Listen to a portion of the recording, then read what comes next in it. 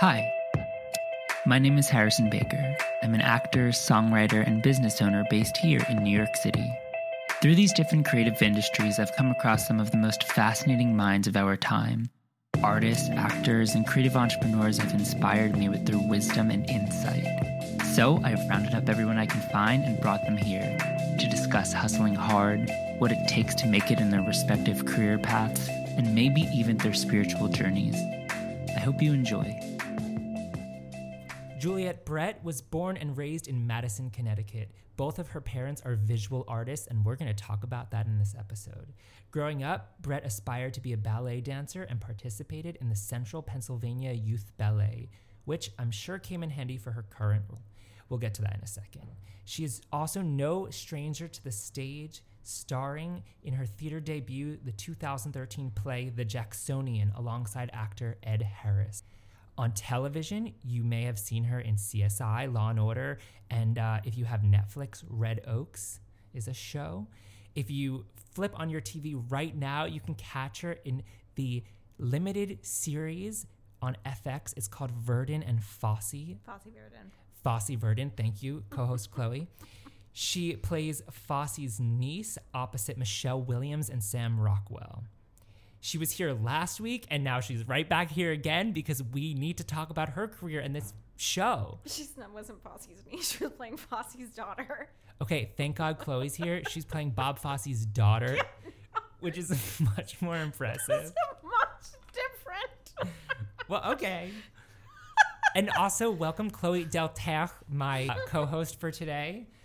Chloe, how's it hanging? I guess it's like a low-hanging fruit. No one knows what that means, okay? That actually means it's something that's obvious. That's what that means. It sounds suggestive, but it only means something that's easy or obvious or attainable. Well, I had Julia Goldani tell us on the show, and she said that one of her career strategies is to not go for low-hanging fruit. Okay, yeah, that makes sense. She's trying to aim high. Yeah, it's something that's like easy, something that she can fight for. See, in my day-to-day life, I eat a lot of low-hanging fruit. but I'm working on not doing that. On not eating low-hanging fruit. Yes. I mean, I guess who wants the quickest to fall? That's no fun. Want to grab something that you can Yes, but childhood trauma has led me to feel as though everything is imminent and urgent. Okay. You want to unpack that? Yeah, for sure. I do, actually. Okay, please. Okay. Well, I'm ready. I have so much anxiety. Oh, yeah. Yeah, me too. Have you ever noticed that? No. Yeah, I have. I definitely, the 2 a.m. phone calls on occasion have definitely been sincere indicators of anxiety. It's all right. I'm a super anxious person, too. I'm always freaking out. I live in fight or flight response. Fight or flight. Yeah. Yeah. It's a state. It's a mental state. It's a mental state. Okay, so Jimmy, hi, that's studio engineer Jimmy. He just asked me which do I pick, and I'm going to tell you the answer to that. I have gone to a therapist for quite some time, and she taught me that there are 3 Fs. There's fight, flight, and freeze. And I picked freeze. Whoa, I didn't know that there were fight, flight, and freeze. Fascinating. Oh, I think I fluctuate between all 3. Yeah, I go for the trident, the trifecta of anxiety. I think it's easy to run away. I don't think that I do it. I actually don't think I do it very often. But the problem is, it's just like living in that heightened state. It's no fun. It's no fun to always feel like there's danger. But I don't know. There's something about like life, especially in how banal it is. Oftentimes, I mean, like I'm freaking out about the boy I like who just asked me out, and I have literally a panic attack over that. This is not, a jungle animal chasing me, and me fighting for my life over that. No, it's just someone shooting me a text and being like, hey, you want to get a drink? And I'm like, ah! Okay, same. Can I ask you though, what is your progression of thoughts? progression of thoughts after text. Yeah, immediately after text. I was just like, I mean, like, this guy he just got off of like a 4-year relationship, and he texted me to hang out, and I was like, oh boy, I know exactly what this means. And I like just was picturing too, like, how this hurts, because it's like I'm always that second choice, like, you know, or like the backwash of, you know, someone's big treat. You know, he had this, you know, is with this girl for however many years, and then it's like, well, we don't have her, so like let's find the low hanging fruit. Oh, way to make that come full circle. Okay, let's unpack this a little bit. Do you truly feel that you are always the second option, always the, you know, I don't know, afterthought girl? I definitely don't feel like the front and center girl. And I'm not necessarily speaking in a dating context. I'm just saying, like, I think just in life, you know, I think that everyone feels like that. They never feel. I think it's very hard to feel like the it person. You know, I feel like we all feel insubstantial in some regard, or we're all fighting to be something more than what we are. Yeah, so, insatiable hunger. Yeah. Whether it's through sexuality, sexual hunger, career, money. Mm-hmm. Although sometimes it is very legitimate. Totally, 100%. I mean, like, but I think that the big things that I think about probably 24/7 are career. Mm-hmm. And I think about relationships. Those are like the two things that are keeping me in fight or flight response. You know, like the two things that are just big, hairy monsters under my bed that I'm constantly contending with. Do you feel that your relationship to this type of anxiety is predominantly coming from yourself? Are you putting the pressure on yourself? Yeah, I don't think it's an external force. I mean, well, I think that, I'm definitely adhering to certain, like, social constructions or ideals that I'd like to live up to or feel that I'm supposed to live up to. But at the end of the day, like, it's me. Now, there are also other things too, like, I have to survive. Literally, I have to survive. And how do you survive? You survive with a career. But then in 2019, or in the 21st century, you know, you also want to do a career that, like, you're actually passionate about. And that's the right fit. So there's all these other, right? There's these 21st century primal concerns, or they become primal concerns. I don't think it always started out that way, but it certainly is that way now. So it's me, though, at the end of the day, it's my choice, but it still freaks me out. It freaks me out to try and figure out what's next. Yeah, I mean, I'm in therapy. I don't know how I feel about my current therapist. I'm in group therapy, though. I'm in group therapy for artists. Okay, that sounds like a much more helpful therapy for me also. I should do that. Not the one that you're in, but I should do that. Yeah, I'm in group therapy for artists, which turns out to be really interesting. It took me a while to figure it out. I was just like, why am I here? What is this doing? But and it's not really about the arts. I mean, of course that it's a component, because I feel like a lot of your stress as an artist is very specific, or it's specific from certain circumstances that are experienced by artists regularly, you know, and that affects your mental state. But it's not just that. It's about deep stuff, and that's what we talk about, and it's interesting. It took me a really long time to come to terms with the fact that, like, I might never be as successful as probably a lot of the people that you have on your podcast, but I am an exceptionally creative being, and that's who I am. You know, I'm not that I am my creations, but like that I'm meant to create. Like, that's just what I'm supposed to be doing. And whether that is seen by a lot of people or a few people, or maybe it's just me, that is my art. And whoever sees it, they are my audience, however big, however small.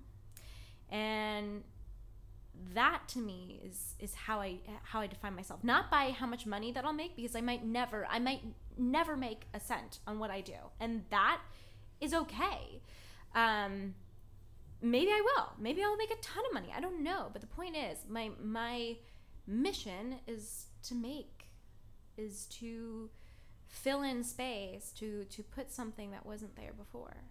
And so that's kind of how I'm looking at things now. Because I don't have a ton of control over other aspects. You don't. You do have the control to put yourself out there as much as you can, given your circumstances, be them financial, location, whatever. The internet is a thing, even though there's so much stigma around doing that. It's not even that. It's just actually how congested. There's a lot of content congestion. I have stuff. I'm sitting on a lot of content right now that I have not published. Just kind of hiding it because I don't. It's a matter of me figuring out how I can do it. When is the right time to do it? Like our web series. Pardon? Our web series, Start Over. Oh, that's okay. Can sure. we talk about it for a second? Sure, yeah, we can talk. We can definitely talk about it. So Chloe and I made this show together. It was not a web series. It was a singular. Web series pilot entity with a lot of potential. A lot of potential. Sure. So I had never produced anything before that. Since then I have. But what was your feelings during the recording of that? That I didn't know what the fuck I was doing, which I think is a good place to be. It is a good place to be. I think you have to not know in order to know. And even after you know, then you still don't know. But yeah, I think that I think I think it's where I am. I think because of that, that's where I am now. If we didn't do that, I don't think I would be. And I've also even named this brand that I suppose I'm building is after that show, that thing that we made. Okay, so then do a little plug. Get that plug in. Grapefruitgirl.co on Instagram. Yes. And her brand that's right. Grapefruit Girl. Well, we haven't released anything. You can follow me on Instagram though. But you will be seeing stuff this summer. And my show, I have a new show coming out. It's coming out in September. If you want to just check out who we are, what we do, you can start to follow grapefruitgirl.co on Instagram. Okay, welcome Juliette Barrett. She just got here. She's got boba tea. Hi. Got boba. What's up? Yeah, wait, I can move this, right? Yeah, we're just going to keep rolling. We're going. Hi, Juliette Barrett. Hello. Juliette Brett. Hi, Juliette Brett. Hello, Chloe Delettra. Well, look who kind of said her name correctly. Yeah. Well, I've known her for a long time. She was Harrison's going to call her. This is how I say her name. Chloe Delettra. Like a cat throwing up. Yeah, like a cat throwing up. That's accurate. That's how we speak French. It's literally to throw up. That's how you speak French. I'm just gonna lounge in here. Yeah. Get comfortable, please. Take your time. We truly are in no rush. Okay. That's good. That's great. I love that. What have you guys been talking about? I don't know. What have we been talking about? Everything, I guess. Anxiety, existentialism, and web series. Which did you produce your web series? I know you were in one called Redheads Anonymous. That's right. Yes, I did. Oh my god. I was one of many producers on it and one of many writers on it. One of many actors on it. Yeah, well, one of many all around. Many. That's how you have to do DIY. Is one of many all around. That's the saying. Miss Grapefruit Girl. Miss Grapefruit Girl that hasn't. As we were just saying. Has not. I have not published anything that I have thus far. I'm literally hiding everything. Oh, he's fine. Are you checking Juliette out? Yeah, so there's a giant window where we record. And this guy just stopped and looked at Juliette up and down. So, oh boy. How do you feel about that? What? Well, he's actually going up to this bar that I literally tried to get into 3 hours ago. It's a rooftop on top of here. Oh, whoa. Let me just swallow my boba before I continue. And they scanned my ID and it got rejected because I guess my ID has been expired for 3 or 4 months. So I couldn't get into the rooftop bar. Oh. I thought you were going to say because you look so young. Well, that has happened many times in I'm my sure. life. But I couldn't imagine a time when it doesn't happen. Yeah. Oh, that's interesting. Wow. I didn't. Yeah. Expired IDs. That'll get you. I once got a speeding ticket and I had an expired ID. It was not a good day. It was, Did they charge you extra? I cried actually. You cried your way Did out it of work? that ticket? Yeah. I think that my mother used to say that's the only time you should cry is to get out of a parking ticket. It was a speeding ticket in this case. So yeah, I mean, it was useful. Sheila Gray was totally useful in my life. I have 100% utilized that shit my whole life. You have complete access to your crying abilities? Yes. Anytime I need to do it, I will do it. Especially to save my ass, I will do it. It did not save my job though. I got fired and I tried. I did a wonderful performance. I did the best years of my life. Oscar winning. I could have won an Oscar and I still got fired. Fine. Oh, are you talking about the job that I partially got you fired from? Yeah, I was working at this tech company, very miserably, I might add, and Carlos, who's a DP that we work with, I had said that week, so weird, I said, I need to get fired from my job so I can get unemployment benefits and then figure out who I am. That week I said that. Carlos calls me. He says, I need to use your office to film something. I said, I'm going to get fired if I give you the keys. He says, no, you're not. I said, yeah, I am. Here are the keys. And so I gave the keys. For people listening, Chloe gave the keys to her office of how many people? 30 to 50? A large office. She gave the keys to this young man. Yeah, all right. Well, I didn't give a shit. He was trustworthy, though.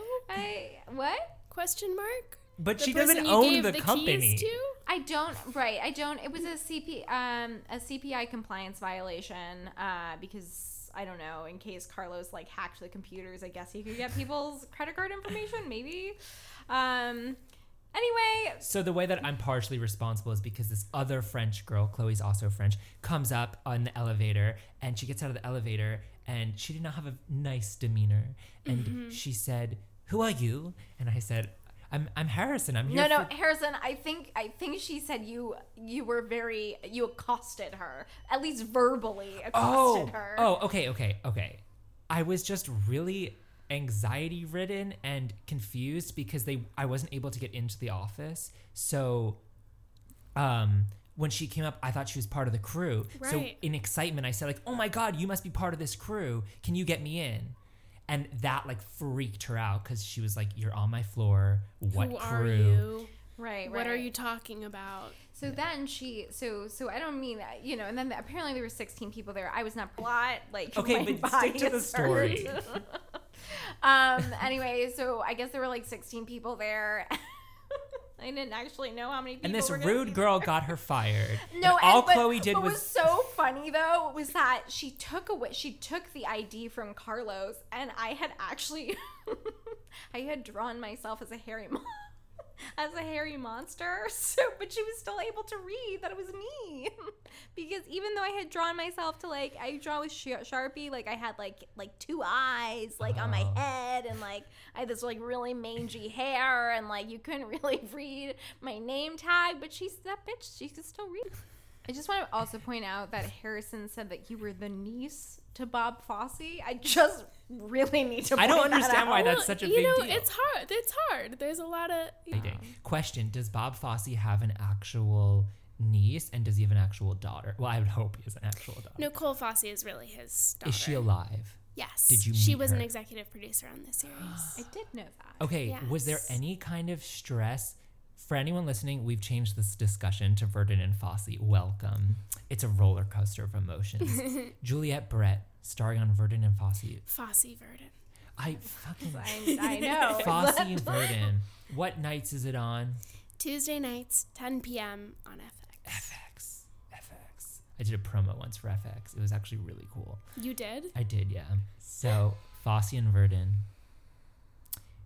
You know Nicole Fosse now. Yes, we have gotten manicures and pedicures together. It was for the show. There was a scene where my feet had the potential of being shown and my toes were very ugly. Nice. And so Is there any feeling like, damn, I hope I portray this girl well, and she like, I would feel such an extra amount of pressure. Oh, totally. I mean, I think, there was a lot of pressure because there's a lot of, people make a lot of assumptions about her and her relationship to her parents because, they were both such big personalities who had, each of them had their own unique, wild world spinning around them. So people sort of, I think, assume that Nicole had suffered a lot. And in talking to Nicole, it was really clear that she really deeply loved both of her parents. And she had a really strong relationship with both of them, uniquely. So there was a lot of, but did she honoring also suffer a lot? I mean, I think, she was a teenager growing up with two parents who were both incredibly famous. And, her, Bob Fosse won the Triple Crown. He won an Oscar, a Tony, and I think either an Emmy or a Grammy, all in the same year. Oh my God. Wow, for the same project? For... Was it Sweet Charity? It might have been. Or was it Cabaret? No, it might have been Cabaret. Yeah. And so, he was the first person to ever win that. So, oh, wow. He was massively famous. And Gwen Verdon, which is sort of why this show is being made, she was massively famous in her own right. I mean, she was the Broadway star of that time. And she also was a huge collaborator of Bob Fosse's and made his shows what they were, undercover, behind the scenes. People didn't realize that about her, how much of an influence she had on She was work. The strong woman behind the man. Totally. Cool. I mean, that's sort of why they made this series, to go back and sort of correct that history. Oh, okay, to show how prevalent she was. Yeah. Okay. Yeah, to sort of give credit back. It's still so frustrating, I think. Like, I mean, I realize, like, things have come so far, blah, blah, blah. But, like, it really is frustrating, like, how much men have dominated, white men specifically, obviously, have dominated art and culture. Mm-hmm. Like, I was at the Met the other day, and I'm in, looking at paintings, and literally, it's just men, And, like, the same thing in art. Every great musical is written by men. Choreographers. They're all men. I agree. And also, I'm so happy we keep having these discussions, specifically in the case of Juliet's project, or the project that Juliet is a part of, Verdon and Fosse. Fosse Verdon. Okay. Thank Fosse God Verdon. Chloe's here. Maybe one day I'll get her. In the case of Fosse Verdon, I know that Michelle Williams was attracted to this project specifically because it was equal pay. Mm-hmm. Whoa. Like, that was one of the original reasons she signed on. Yeah. Whoa. And she also, is a producer on it. Oh. Sam Rockwell is a producer on it. So you got to hang with Michelle Williams. Yes. I mean, I can... Michelle Williams to me is like everything. Yeah. How do you feel about Michelle Williams? Williams? She's so phenomenal. I mean, she's an incredible performer. Yeah. I don't know how she does what she does. In watching, I've been watching, we're coming up onto episode 7 of the 8-episode limited series. Ooh. And she plays, I think, over a span of 30 years, this character. And her voice is completely different. She sounds exactly like Gwen Verdon sounded like, her speaking voice. I mean, she's a master of the craft. She dances in it. She sings in it. And on top of that, she's like a really great, cool person. The great person part is the thing that I think admire the most. I would admire the most, is just because I feel like it is so especially when you're that successful. I feel like it's so easy. It can so easily efface your humanity. And I think that when someone can like kind of maintain their sort of their heartbeat, Yeah. the thing that makes them human, I'm like, whoa, that's actually, they are an amazing person and an amazing artist. I also think too, though, Juliet, like, I think everyone has that in them, you know, like everyone can be that, their Michelle Williams or like their own version of it. Like, given, I know this is like, I think that's a very radical thing to say, I realize, continue. but like you don't know how she does it, but you could do it. Like, I would not question it. I would not question that if given the chance and over a span of time. Like, yeah, totally. It's just it's just choices, right? It's just choices. And It's what's interesting is that I mean, what I really learned from working on this series was like, it's not only doing great work in a scene. Mm-hmm. She literally is working 5 days a week, 12-hour days. Every single day she's preparing another 15 to 20 pages of dialogue for the following day, songs, dances. Right. It's not only someone who's talented at their craft, Right. it's someone who has incredible stamina, incredible discipline, incredible so I mean, sure you can say like everyone has that within them, but I think it takes a really special, I think it's something to aspire to. It takes an incredible person to actually pull all of that together and pull that off. and stay Like, healthy, wow. right? And stay healthy. If stay healthy. that's And she's even a mother possible. too. Oh my goodness. Yeah. It's wild. That is wild. It's so impressive. Let's talk about health, because this is really central to my own life, and I would hope everyone's life. Sure. Work-life balance, health, Yes. thoughts. Do you feel healthy? I feel healthy now because it's a beautiful day out. Oh my god, right? Yeah, I mean, I was having a full-blown anxiety attack about 3 hours ago. great. Okay. Thank you. It happens to all of us. It does Yeah. happen to all of us. It really thank does. you for saying that. I have anxiety attacks. Oh my god, all the time, every think we all do. damn day. I wake up. I had a fight with my friend the other day because she goes, so we're editing this project, right? And she goes, Chloe, you live in a world where you don't make mistakes. And I'm like, Becca, I woke up this morning and it was a fucking mistake. You know, like that's how I feel most days. Most days? Yeah. I mean, like, I cycle through it. It's just like, you know, and sometimes it feels great. Today was sunny. I loved it. I loved everything. Juliet, you're on a hit show. You're working with an Emmy-winning actress. Oscar-winning actress. I know she's won a few different awards. Michelle Williams is the shit, period. No matter what award she has or hasn't won. Do you feel... how do you feel? Do you feel good? Do you feel healthy? Do you feel ready for the next project? Yeah, I guess sort of to the point Chloe was just making, for me, it affirmed that I can be working, you know, that people who work on these things are people. Right. And it's not some unattainable Totally. I love that. thing. Yes. And so for me, for some unknown reason, this project was not nerve-wracking for me. For some unknown reason, like from the audition to being on set, I felt really comfortable, and I'm not entirely sure why that is, because that's Could it insane. have No, I'm gonna say it's fucking magic. We have to embrace that. Let's embrace, like, when things like that happen. That role, like, literally, I was thinking about this. Like, there is literally no one else who could have played that. Like, the role was meant for you. Nice. We have to respect that sort of like a cosmic occurrence. And did it feel kismet and cosmic? Did it feel right place, right time? Totally.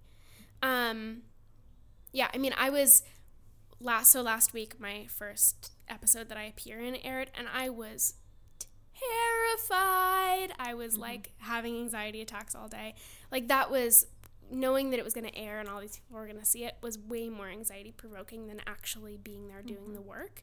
Because when you're like there doing the work, you're focusing on the work. But then like being stepped away from it and like thinking that all these people were going to see it, and I hadn't seen any of it yet. I watched it for the first time with everyone else, and I hadn't seen any dailies of anything when we were filming. All I knew was my own experience of what I was experiencing while I was acting on set. So it was crazy to see it for the first time with everyone. How was it? How was it seeing it? I was happy with it. Yeah. Yeah. I haven't seen it yet. I don't have cable. So, but I know I'm going to see it. No, that's okay. I think you can get it on like Amazon or YouTube as well. I think you have to buy it, but I'm doing like a TV cleanse for a while until I finish this one project I'm working on, and then but Fosse Verdon actually has been like my top, because I think of all the shows out there, I think it's probably that and like Fleabag season 2. Yeah. Like you can wait until it comes out and then binge it. Yeah. Until it all comes out. Yeah, for sure. Do you feel that part of the reason you may have been so comfortable in the audition process has to do with your extensive background in dance? Yeah, I think so. I mean, I think also I've been getting to a point. I actually thought about quitting acting this past year. Or leaving it and trying out a different tactic. Part of it, I was actually just talking about this with my friend. Part of it was that I was tired of like constantly exposing myself in a way. Like I was feeling a little bit burnt out. And like, or like trying really hard for something and like totally opening myself up to a part in an audition and then not getting it. Or, just like that constant like extending yourself. So when I got this audition, I had just come back from a vacation in Mexico City and I was in this position where I was like, well, whatever, I'm not going to be doing this for much longer anyway, probably, so why not just like, who cares? Just go into the audition and, whatever. So the nerves were low. I wasn't nervous. Yeah. Okay. Non-existent. Yeah. That's like such a Denise Goff story. Like, who's Denise Goff? So she was in the show People, Places, and Things, which was so good. Which was crazy. Yeah, the show was freaking wild. It was at the National. Actually, no, it was first. I can't remember. Did I run into you there? I don't think so. I did run it. Wait, funny story though. I did run into Zoe Kazan, and I thought it was you, which you don't look like Zoe Kazan, but I was, and we stared at each other. I'm so flattered. We stared at each other for like. That you thought I was Zoe Kazan, not that you think I don't look like her, because she's really stunning. She is though. But like, I just thought because you have the same energy, so I looked at her. We stared at each other for 5 seconds, which is a long time, and I was like, and we just looked at each other, and she realized that she didn't know me, and I realized that I didn't know her, and we just like parted. So I did see her there. But People, Places, and Things was this actress, amazing actress, incredible actress. She was also in Angels in America, which came to Broadway here. Damn. Yeah, but she hadn't worked in a year. She always, she struggled a lot as an actor. I think she even struggled with things that were similar to the content in the show, not quite addiction, but like, she had a tough time. She had a tough time, and she was ready to quit acting. She didn't give a shit. She came in with a bag of sugar, and did like 6 or 3 scenes of this really intense show about a drug addict, and she got the part. Nice. They had been searching for weeks and months to find this girl, and that was how it happened. So it's really, it's like, I think it's like, also it could be just like, I don't know, destiny telling you like, hey, like, not yet. Yeah. Not just yet. Yeah. I mean, I think before this happened, I was feeling like it was so impossible and inaccessible, or like feeling like that people who were working on that level had some other touched by God thing that was in no way, shape, or form for me. I feel like that regularly. but on set, oh my God, the amount of actors and celebrities I know, some of them are not only not touched by God, they're touched by Satan. They're like not good people, and some are not even committed, and they're still getting work. Yeah. Not committed to the craft. They do show up to their job. Right. Then at that point, it's like, it's just because they're already working. That I think there's a lot of people in decision making positions of power who don't actually know what they're watching. So they go off of, they say like, oh, so-and-so hired that person, therefore they must be good. Rather than actually seeing what's in front of them and knowing if it's good or not. Like, a lot of people in decision-making places of power, I don't think actually have a sense of what is good and what is bad. I think you're right. I think you're right. But, like, I mean, going back to what you're saying, like, yeah, I think it's...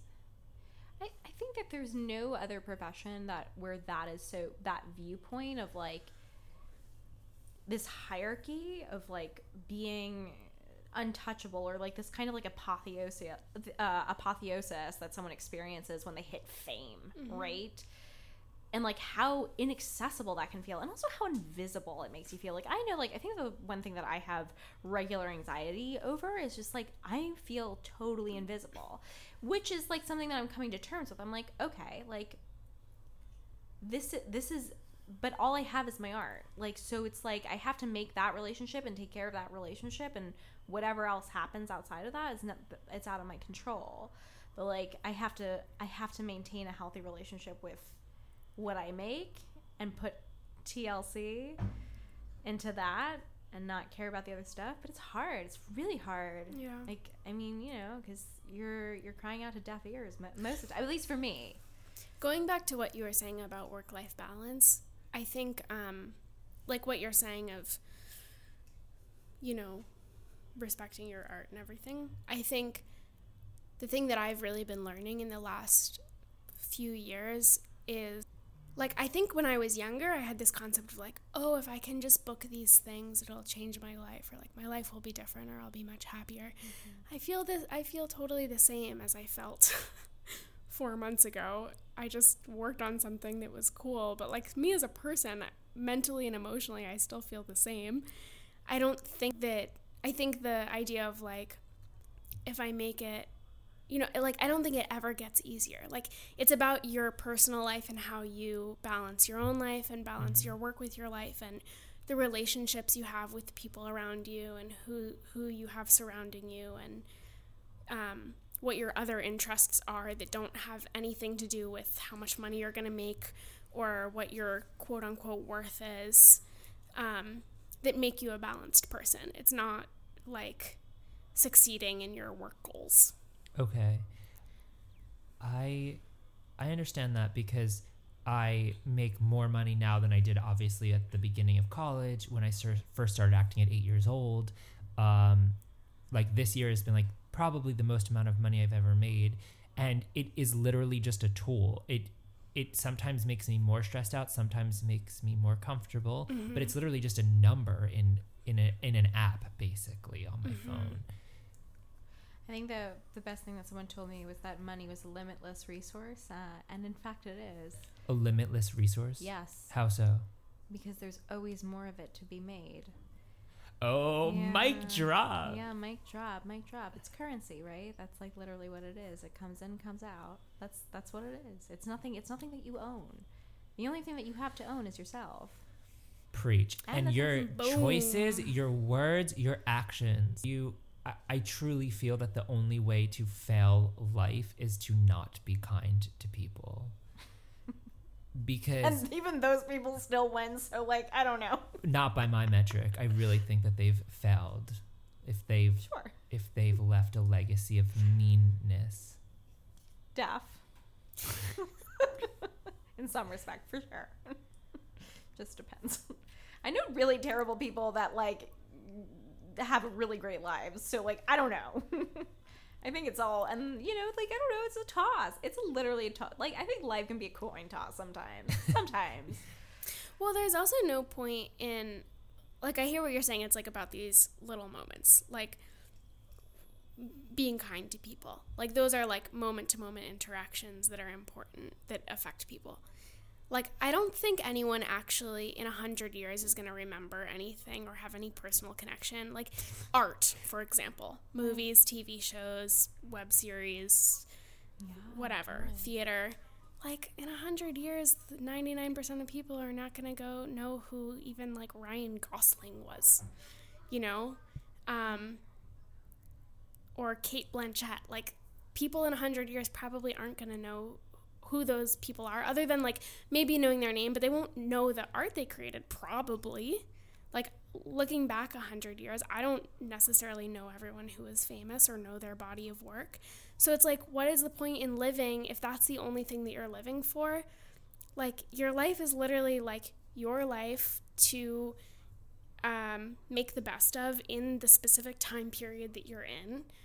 Like, I've sort of stopped believing in like needing to make your mark. Like, what are you trying to make your mark for? I know. Unless it's for something good to directly affect the people in your current time period and affect change in other people's lives. Would either of you want to be like, what are some of your dream roles? Do you have any? I'll let her start first. Juliet? I don't know. You know, I've thought about this question before. I think that I really love new works and like reading. I really love working with people who have who are writers and creators, and I just want to see what else is out there. Like, I don't know that I have like a dream role. Like, sure, I could say I want to play Juliet in Romeo and Juliet, because why not? Are you named after Juliet in Romeo and Juliet? I'm not. Okay. I'm Her named name is after my different. grandmother. Yeah. Oh, nice. Chloe, Oh, dream role? Yeah, no, it's not. I was going to say it's E-T-T-E, but it's Oh, not. yeah, but still. Okay, do you have a dream role? No. Wait, what? No. I have like things that I'm interested in, and things Like that dream archetype, I mean. Even. I do. What's yours? Okay, yeah. Well, we can start with yours. I want to be a serial killer. I also want to be a serial killer victim. Wow. I want to be on both sides of that. Oh. And I auditioned for the Menendez brothers. I auditioned for a few serial killers, but I didn't get them. Obviously. You would be a good serial killer. Thanks. Yeah, you would. Thank you. Yeah. Yeah. I think like for me, like the weird thing that I've been thinking of, I think what I really, really want to do, and like, so I'm like sitting on a bunch of like stuff right now, like a bunch of projects that I have not released because I'm scared shitless. But I think what I'm really interested in just like finishing these projects that I'm doing and like exploring these characters that I'm building right now. And like that I don't know if I can think in like long-term contexts anymore, because I feel like that there's too many variables. Like, I don't know, but I can think within the next few months, I can think about this character that I'm really interested in right now, who I've been, you know, spending a lot of time with and you know, kind of scoping her out, and I'm like, oh yeah, I'm like really interested in her right now. But like, I can't tell you like what kind of roles that I want, other than like there's things that I want to finish, there's things I want to complete, and things that I want to like just throw caution to the wind and put it out there and just leave it at that. Are you not putting it out there purely out of fear? Well, I think it's more complicated than that, because there is sort of a logistical aspect to it, because I don't have an audience. Are you hiding behind this logistical excuse? 'Cause it's sounding like an excuse to me. Well, not necessarily. I put this show out and it had no audience, and now it does. I have about 3.5 months worth of stuff that I need to be making until this show comes out. This first show. Your web series. Yes. Oh my God, I think it's so funny. Thank Genuinely. Person? I want to talk about how we all have a background in dance. Mine is the most minimal. You two have formal ballet training, correct? It's true. We actually both had the same instructor, Darla Hoover. Wait, speak Oh, up. that's This is very interesting. It's Darla Hoover. We both trained with. But you trained Darla. far more extensively with her. No, actually not really. I trained with a lot of people from Boston Ballet, New York City Ballet, and then like we had this like Russian invasion, and that got real weird. Really weird. That's a story into itself. My experience as a ballet dancer, like, that's a great story never told, and it's dark. very I dark. don't know anyone who has a ballet story that That's is not not dark. dark. That's like, I had a great time. And I mean, maybe. Yeah. I don't know No, anyone. I idea. consider ballet as my first heartbreak. So. Oh my God, please tell. Well, I don't want to. Oh my God, yeah. What's totally. your dark story, Chloe? What's my, well, I mean, one of them has nothing to do with me. One of them just had to do with the ballet instructor. I wonder who's going to listen Did to this she podcast. hurt you? No, he Sorry. was sleeping with 3 of the girls in the class. How old were they? 16. He was married to one of the other principal ballet instructors. And so he had an affair with all 3 girls. And obviously he was living with his wife. And then he messed up this other girl so badly. She got an eating disorder. This girl literally could have gotten a job at New York City Ballet in a second. He ruined her life. She now does like Eartha Mermy, which is this like really weird transcendental dance movement thing, like in a farm with like llamas. Like that's what she I does could be now. so down for that. Anyway, doesn't have to do with me. I have my own traumas from ballet, but I'm gonna turn it to Juliet before we get into any of my traumas. Yeah, no, I mean, I think there's just something. It's one of the only art forms that I can think of that is incredibly restrictive in what you're allowed to create. Like there is nothing limitless about ballet. You have to have the right body, the right feet, the right, et cetera, et cetera. I mean, I was too short and I had a gymnast's body, so I was never really quite... I just realized I danced until I was 14. I'm getting hives thinking about it. Wow. Slightly It's hyperventilating. literally causing a visceral reaction.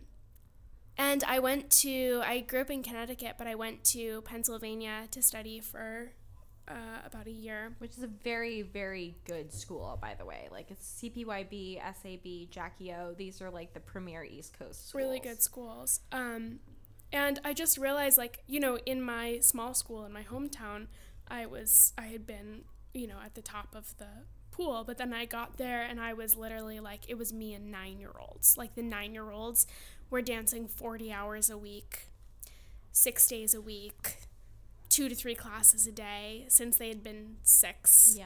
And they were, by the time they were my age, they were going to be ready to enter into a professional company.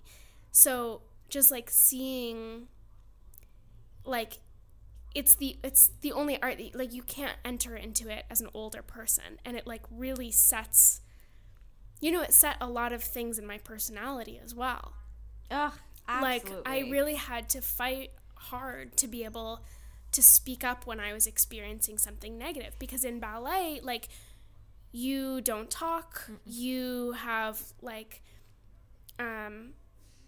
you make yourself small in a lot of ways. You make yourself big when you're dancing, but in terms of your personality, like, the goal is to train so that you could fit into the corps de ballet, so that you could fit into a corps of 40 other girls and literally be indiscernible from any of the other 39 girls that you're with. Like, the goal is to match everyone in quality of movement, in look, in personality, to train the individuality out of you. I think, and speaking to that, I think that that's actually why it was such a traumatic experience for me, because physically I tried to fit so hard and my body literally broke. I still suffer the consequences of ballet. I have what they call psoriatic arthritis, which was from a dance injury, because I had punched out 2 pieces of cartilage and tore both my labrums, and I have a shoulder tear also from dance. But it was because I was trying to fit myself into what was expected of me, and physically, and like, I didn't eat. I had lived a very stressful life, and I pay my dues every day for that. Like, yeah.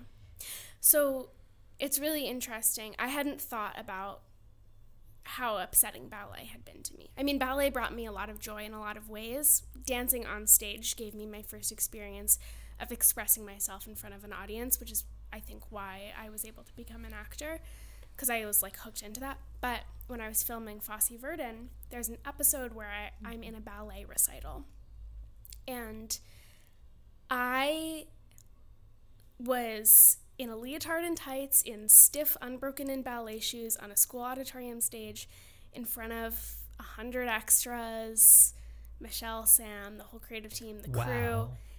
And I started having a panic attack because all of these feelings rushed back into my body of like not being good enough, not being, you know, and there were the other dancers who were like in my class are all amazing, incredible, beautiful dancers, but they are dancers. So I felt like I couldn't quite keep up with them.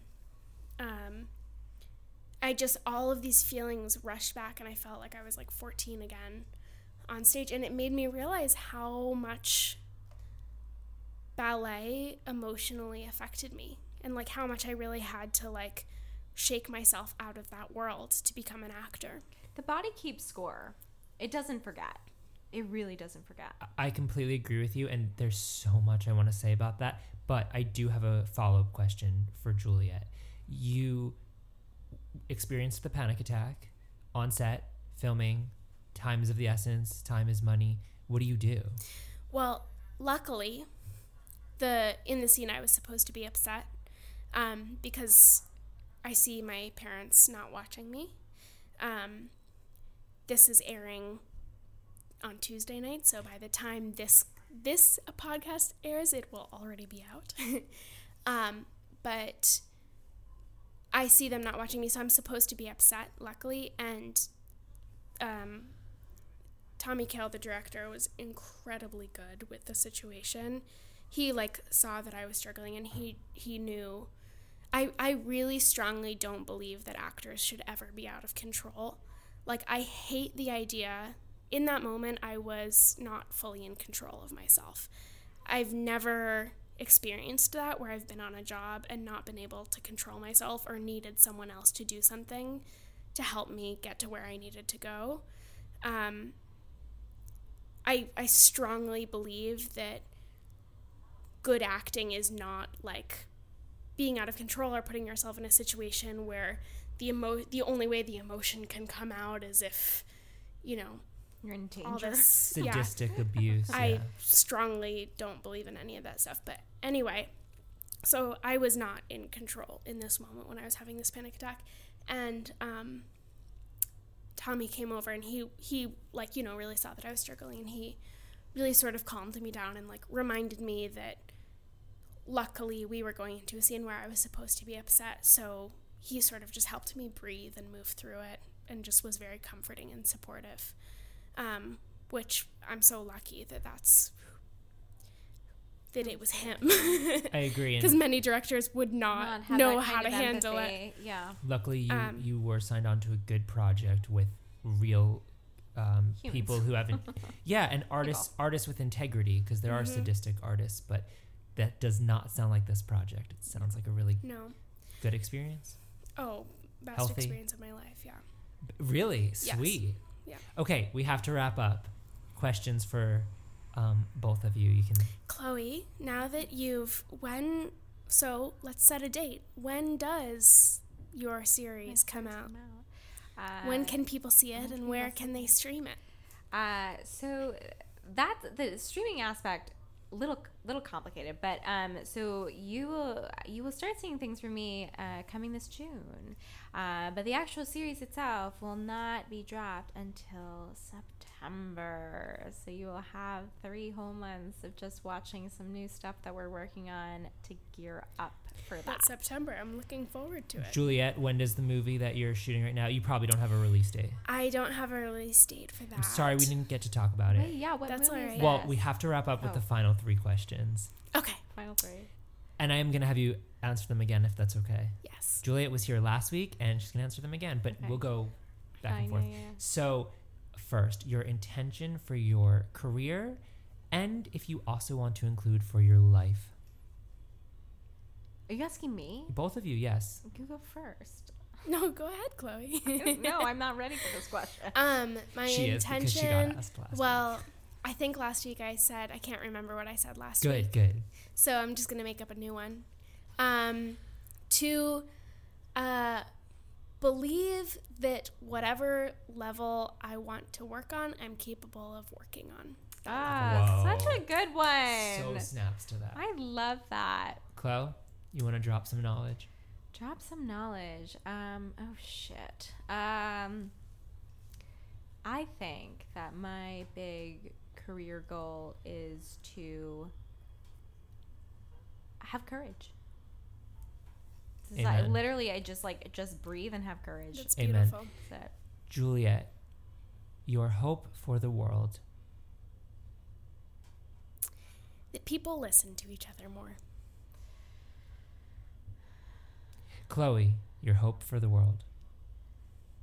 Yeah, I think that was a really good, because I was going to say breathing, because I just feel like, I think literally if people just took a fucking breath for just like a fucking second, maybe there would be less fighting. Go get your ganja, go get your CBD. CBD is legal in all 50 states. It works. I promise. It makes me sleepy, but yeah, sure. Oh, I love it. Juliet, final prayer.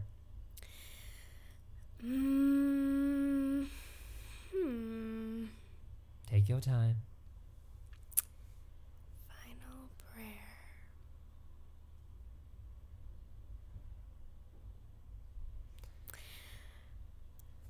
Have empathy for one another. Chloe, final prayer.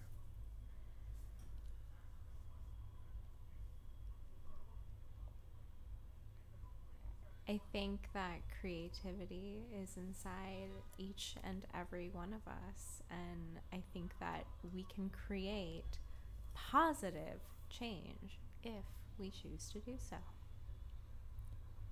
Thank you. Beautiful. We done? We're done. All right. Yay. Thank you for joining us. Remember to come back next week when I speak with a new friend to figure out what makes their creative spirit grow. Thank you to NYU for hosting us. Thank you to my studio engineer, Jake. And thank you to you, the listener. I truly hope you learned something. If you want to keep up with any of my creative projects or to see what I'm up to, you can check out my website, harrisonvbaker.com, or any of my social medias, which is just Harrison V. Baker.